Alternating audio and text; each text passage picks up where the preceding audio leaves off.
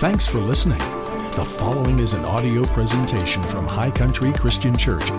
For more information, please visit www.highcountrychristian.com. Good morning, everybody. Thank you, Brianne. So good to have you back with us today. Happy Easter, everybody. Happy Resurrection Day. You may notice that we're wearing our Sunday best today. We couldn't be in church building together for Easter, but we wanted to keep the tradition going of wearing nice clothes. And so good to be with you again. Thank you for allowing us to come into your home via the internet, for allowing us to come and be with you virtually as we celebrate Jesus together. This is such a significant day in the church. This is probably the most important day of the year for Christian people. And we like to say that, every day is Easter, every day is the resurrection day, every day we celebrate, but there's something so special about actually celebrating and lifting up the name of Jesus on Easter Sunday. So I'm so glad that you're watching. We want to let you know that we're here for you as a church. We're praying for you. We believe God's got a great plan for you, and we believe that His best is ahead of you, that you haven't seen your best days and your blessed days yet, that the future is great and it is bright because Jesus is Lord, because He hasn't changed, and because He is still on the throne. So we're excited today to be with you again. As we celebrate the joy of Easter, we're reminded of the death and the burial and the resurrection and the ascension of Jesus Christ. The single greatest figure that the world has ever known was Jesus. Nobody even comes close. His resurrection and His conquering over death has stood the test of time as the most profound miracle in human history.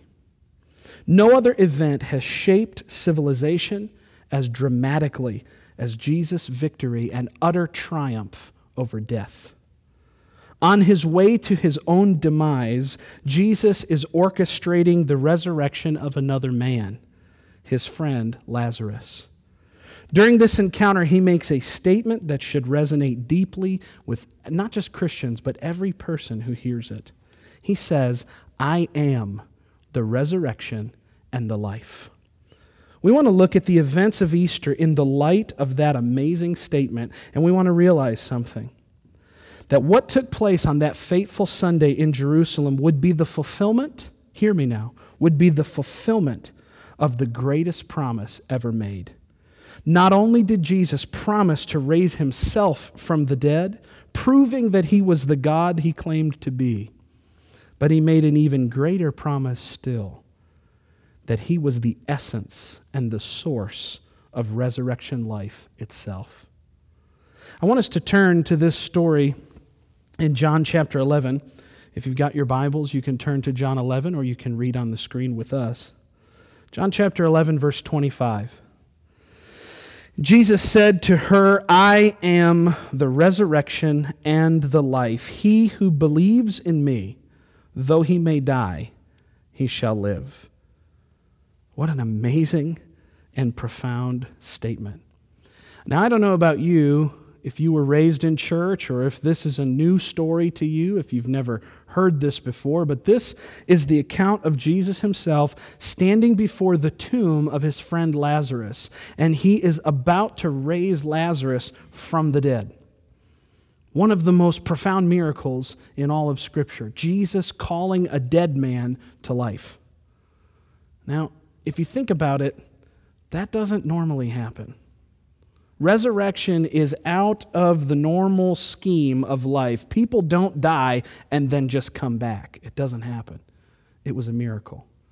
And this is a miracle that Jesus works on His way to the city of Jerusalem, on His way to be crucified Himself. You could almost call it Jesus' warm-up.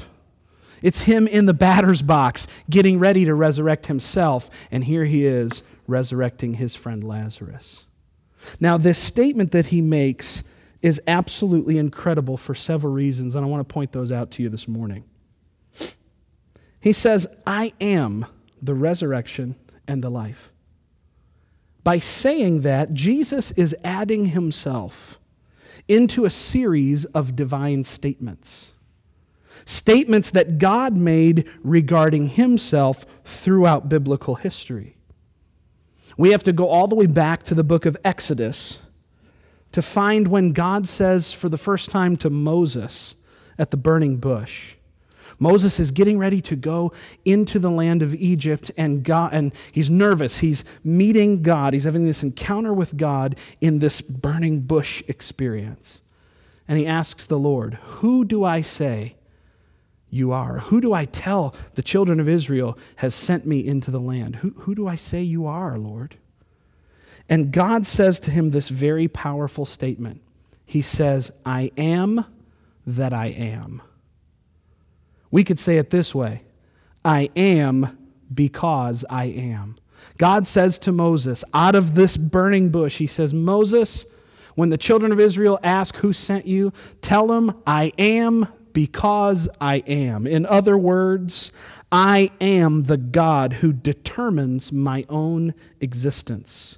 No one created me. I am the self-existent God. That's how God introduces himself to the nation of Israel.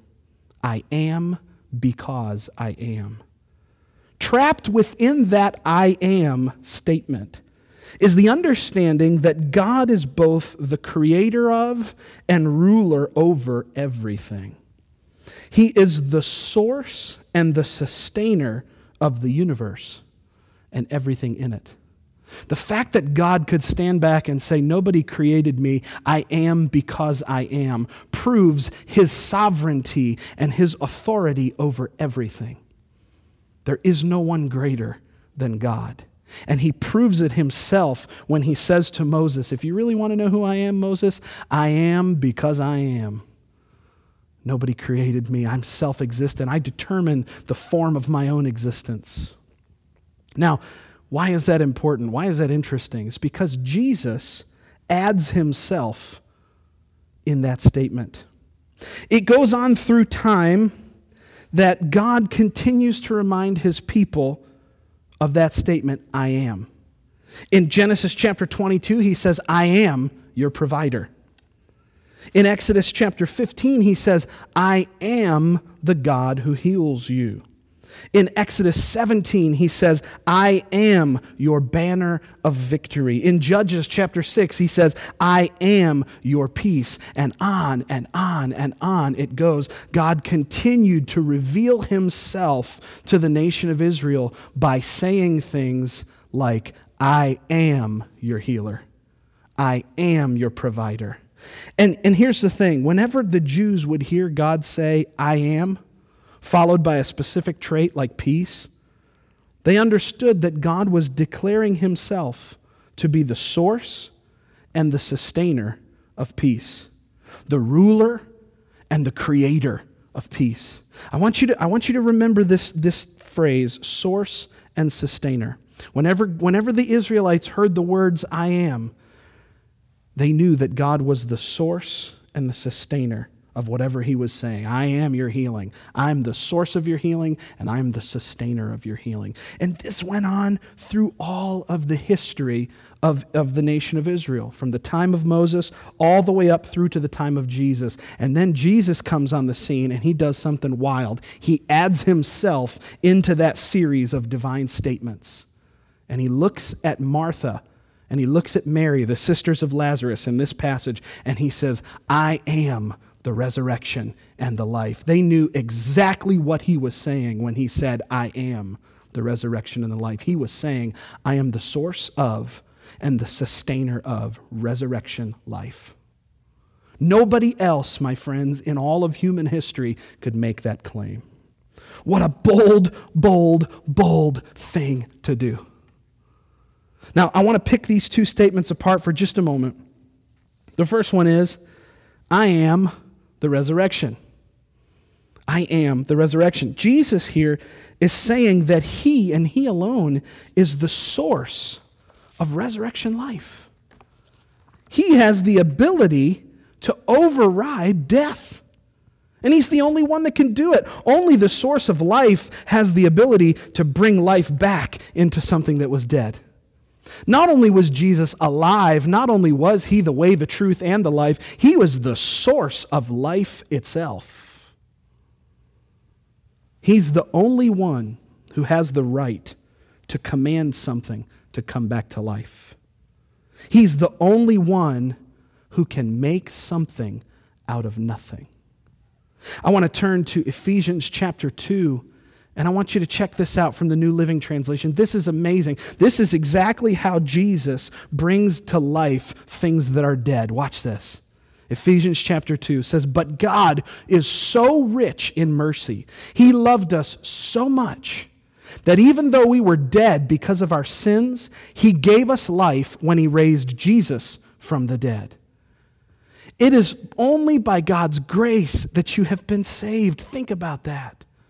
It's only because God is so rich in mercy. It's because God is so passionate and so caring for you and for your life that He, who is the source of life itself, actually spoke into the deadness of our life and created within us a resurrection on the inside. Verse 6, check this out, says, "For He raised us from the dead along with Christ, and He has seated us with Him in the heavenly realms because we are united to Christ Jesus." Jesus Christ, the one who came out of the grave on Easter, the one who made this radical declaration, "I am the resurrection and the life. I am the source of, and I am the sustainer of resurrection life." I want you to know God is still in the resurrection and life business. He's still breathing life into dead things. This is not something that just happened in Scripture. This is happening around the world every single day. That people find Jesus, they find God, and when they do, He breathes life into them. He restores them from the inside out. Remember, He's not just the source of life, He's also the sustainer of life. Source and sustainer, creator and ruler over resurrection life. He's not just the resurrection, He's the life itself as well. Let's look at that second statement where He says, "I am the life." Jesus is saying here, I am the only one who can sustain your life. You see, it's not just good enough for God to resurrect you back to life, as good as that is, as powerful as that is, as amazing as it is. He never stops short of His best. He doesn't stop with just saying, yeah, I'm going to breathe life into that dead body again. No, He says, not only am I going to breathe life into him, I'm actually going to sustain that life. He says, I am the one who gives you the ability to continue to live, to add value to your life, to cause you to thrive in this world. Jesus is not just interested in you having a one-time encounter with Him that resurrects you and, well, that's great, and I had a good experience with Jesus, and now I'm going to try to figure out life on my own. That's not what He's after. He's not just the source of the life, He's the sustainer of the life too. He's the only one who has the right and the ability, the authority and the power to bring you back to life and then to cause you to thrive once you're living again. Look at the scripture in John chapter 10, verse 10. Reading from the New King James, it says, "The thief does not come except to steal and to kill and to destroy. I have come that they may have life and that they may have it more abundantly." This is Jesus talking. We could take His words seriously. Let's look at that same verse in the New Living Translation. "The thief's purpose is to steal and kill and destroy. My purpose," remember this is Jesus talking now. He says, "My purpose is to give them a rich and satisfying life." God is interested in you having a satisfied, rich life. Not coming short in any area, not falling behind, not just clawing your way into the pearly gates. Man, I'm glad I made it. Oh man, it was pretty tough down there on earth, but whoo, here I am. That's not His best for you. And that's not what Jesus meant when he said, I am the resurrection and the life. He said, I am the source of your life. I am the source of resurrection, and I am also the source and the sustainer of your life. My friends, a life with Jesus is a life that thrives. A life in the care and in the hands of the Master is a life that is worth living. Anything less than that isn't worth living. He came not only to give us life, but to sustain us and lead us through this life so that we're never alone and so that we're never without hope. He's still in the life-sustaining business. Just like we said he's still in the life-resurrecting business, he's still in the life-sustaining business. And he wants to sustain your life. He wants to be the source of your life and the sustainer of your life. Now, it's at this point that we come to the most pivotal moment in all of history. Jesus has raised Lazarus from the dead. He's continued on. He goes into Jerusalem. He goes through this whole chaos of the Passover and the whole chaos of the trial where he's wrongfully accused. And then he goes to the cross, and we know all about the story of what happened on Good Friday. At this point, he's walked the lonely, isolated road to the cross. He suffered the most gruesome torture imaginable. He's taken the total weight of all of human sin, and he's died naked and ashamed on a cross, an innocent martyr killed amongst thieves. I want you to think for a moment back to Good Friday just a couple nights ago. I want you to think about what the gravity of that situation must have been like.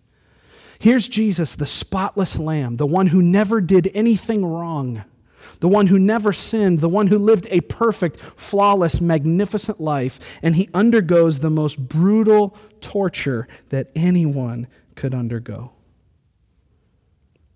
And then they nail him to a tree. They nail him to a cross made out of wood, which he himself created.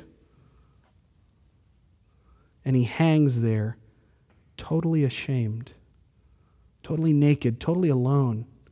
And he utters the words, my God, why have you forsaken me?" This is the most critical moment in Jesus' life. This is the most critical moment in human history. And right before he dies, he makes an amazing statement. He says, "It is finished." And the Bible says he gives up his spirit and he dies. Saturday comes, Saturday goes. The Bible teaches us that he has descended now down into hell itself to experience supreme punishment for crimes that he didn't commit. And in the recesses of hell itself, something begins to happen. The sun rises on Sunday morning. The Bible says that in Luke chapter 24 that there are women who follow Jesus' ministry around, Mary and Mary Magdalene and some others, and I just have this vision in my head of them cresting a hill. Here they are cresting this hill, getting ready to come to the tomb, and they're bringing with them spices and oils and things that they're going to anoint the body of Jesus with. And as they crest the hill, something amazing happens. They look to the tomb only to find that the stone has already been moved. They're perplexed. They don't understand what is going on. I have to imagine that immediately they had some worry and some concern. So they run to the tomb, the Bible says. We pick up that story in Luke chapter 24, verse 3. And it says that they went in and they did not find the body of the Lord Jesus. And it happened as they were greatly perplexed about this, that behold, 2 men stood by them in shining garments. And then as they were afraid and bowed their faces to the earth, these men said to them, "Why do you seek the living among the dead?" One of the most astounding questions I think I've ever read in my life. Why do you seek the living among the dead? You see, it wasn't just a question, it was a statement. It was a statement of the supremacy and total lordship of our King Jesus, the victorious one. The one who bore all of our sin, the one who went on Good Friday and walked that lonely road to Calvary and took that hideous beating. The one who all of our sin was laid upon him. All of the junky, gross, nasty stuff of humanity was put on Jesus, and he died for us. And in that moment, all hope seemed lost. But Sunday came. And these angels, when they're standing before these women, they ask a question that is so laced with victory. It's got so much in it. It's not just a question, it's a statement. It says, "Why do you seek the living among the dead? He's not here. He rose just like he said he would." Do you remember at the beginning when I started speaking, I said that Easter is the fulfillment of the greatest promise that's ever been made. Jesus made to us a promise that he would rise from the dead. Why? Why can you say that, Jesus? Why could you be so bold as to say you could come back from the dead? Why? Because he said, "I am the resurrection and the life. I am the source of life. I am the sustainer of life."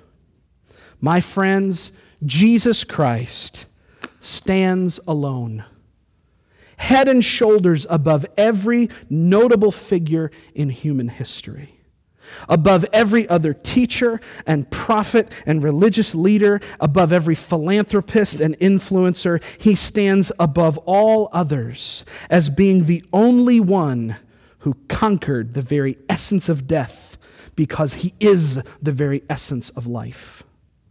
He stands above every known government and above every economy. He stands above every world leader, great or small. I want you to get the weight of who Jesus is. He stands above all the wannabes and the has-beens. He stands above every deceiver and slick-talking con artist whose ever words were empty and whose graves are now occupied. He stands alone with no equal and no competition. The only one capable of fulfilling such a grandiose promise to us. Thank God that his words were full and his tomb was empty. There is no one else like Jesus. My friends, there's no one else like Jesus. His words were full of promise so that your heart could be full of promise. His tomb is empty so that your heart doesn't have to be. He hasn't changed. He's still the same today. You know, when I said that Jesus said those words, "I am the resurrection and the life," did you know that's not the last time he used that phrase, "I am"? The last time that the Bible records Jesus using the words "I am" is in the book of Revelation, where he declares boldly, "I am the Alpha and the Omega, the beginning and the end, the one who was and who is to come." In other words, he says, "I'm the start and I'm the finish and I'm everything in between." There is no one like Jesus. He lived for you. He died for you. He rose again for you, and he ascended for you. And just like we read in Ephesians, he wants to seat you with himself in heavenly places. If you're a Christian this morning, if you're somebody who's given their life to Jesus, I want you to know you're seated with him in heavenly places. You're seated with the I am. You're seated with the great I am, the one who was and is to come. You're in his heart. You live in him and he lives in you. The Alpha and the Omega, the beginning and the end. And if you're not a Christian, if this is something that you've never heard of, or if this is something that you used to live but you don't live anymore, if this is something that you've been running from, don't run from Jesus any longer. He's the only one who has the qualifications to say with boldness, "I am the resurrection and the life. I am the source of life and the sustainer of your life." You want to know why he came back from the dead on Easter? Because he's the only one who actually could. Because he's the only one who actually could live up to the claims and qualifications that he made. He is the King of Kings, and he is the Lord of Lords. Now, I don't know every person who's watching this. I don't know the situation that you may find yourself in. But I pray that the Word of God today has pierced your heart, that there is something happening on the inside of you right now. As a matter of fact, I'm willing to bet that there's something big going on the inside of your heart right now. And if you've never asked Jesus to be the Lord of your life, if you've never submitted your heart to the great I am, if you've never said yes to the one who said, I am the resurrection and the life, then I want you to make this your moment to give your very best to him. My friend, Jesus did not hold back in giving us his very best. Likewise, we should not hold back in giving him our very lives. He hung on a cross for you so that you could live for him. He died for you so that you and I could live for him. What an amazing thing. What an amazing promise. There is no one like Jesus, and he wants to make his home inside of you right now. I want you to gather your family close. I want you to come together for a moment as we bow our heads in prayer. I want to pray for every single person that's watching. No matter what you're going through, no matter what situation you find yourself in, there is hope for you today. Let's pray. Father in heaven, we thank you today that there is nothing impossible with you. Jesus, we want to thank you that you and you alone are the resurrection and the life. That you and you alone are the one who was and is to come.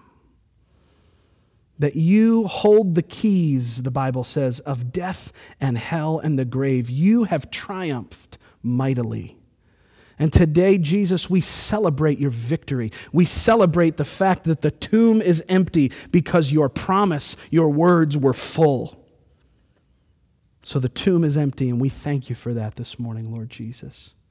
Regardless of what's going on around us, we turn our eyes to you, and we say thank you. We celebrate the fact that today, Lord, you're alive, that you've risen from the grave to be our hope, to be our champion, to be the one that we can put our confidence in. And Father, I want to pray for every family that's watching, every married couple, every child, every person, single, married, family, whatever the case may be. I want to pray for every person who's watching me right now. And Lord, I pray that their heart would be infused with the hope of Easter, that their heart would be enriched this morning with the reality of who you are, that you are the promise maker and the promise keeper. We thank you for that. And if you've never made Jesus the Lord of your life, I want you to pray this simple prayer with me. I want you to yield your heart completely to him. Say, Lord Jesus, I thank you for coming. I thank you for living for me. I thank you for dying for me. I thank you for raising back from the dead for me. Today, Lord, I receive everything that you did for me. I celebrate the resurrection. I celebrate the fact that you're alive. Today, I repent of my sins. And I give my whole heart to you. Would you use me, Lord? Would you breathe life into me? Would you be the resurrection and the life for me? Would you make something out of my life? I give my all to you. In Jesus' name, amen. If you prayed that prayer with us for the very first time, first of all, I want to say you just made the best decision you've ever made. If you would let us know, there's a form below the video that you're watching on this webpage. Would you let us know that you made Jesus the Lord of your life? We want to celebrate with you. And for the rest of us that are watching, we want to remind you that Easter is an amazing day of celebration. Enjoy it. Keep Jesus at the center of your Easter today. Be thankful for him. and enjoy your family. Enjoy the moment that you're in. Even though we can't travel to relatives' houses and have big dinners like we normally would, make today count. Make today a celebration of the one who is the resurrection and the life. There's nobody like Jesus. I want to thank you for tuning in. We'll be back with you next week for Virtual Church. This is Pastor Josh letting you know that Jesus loves you and we love you and your life counts. God bless you.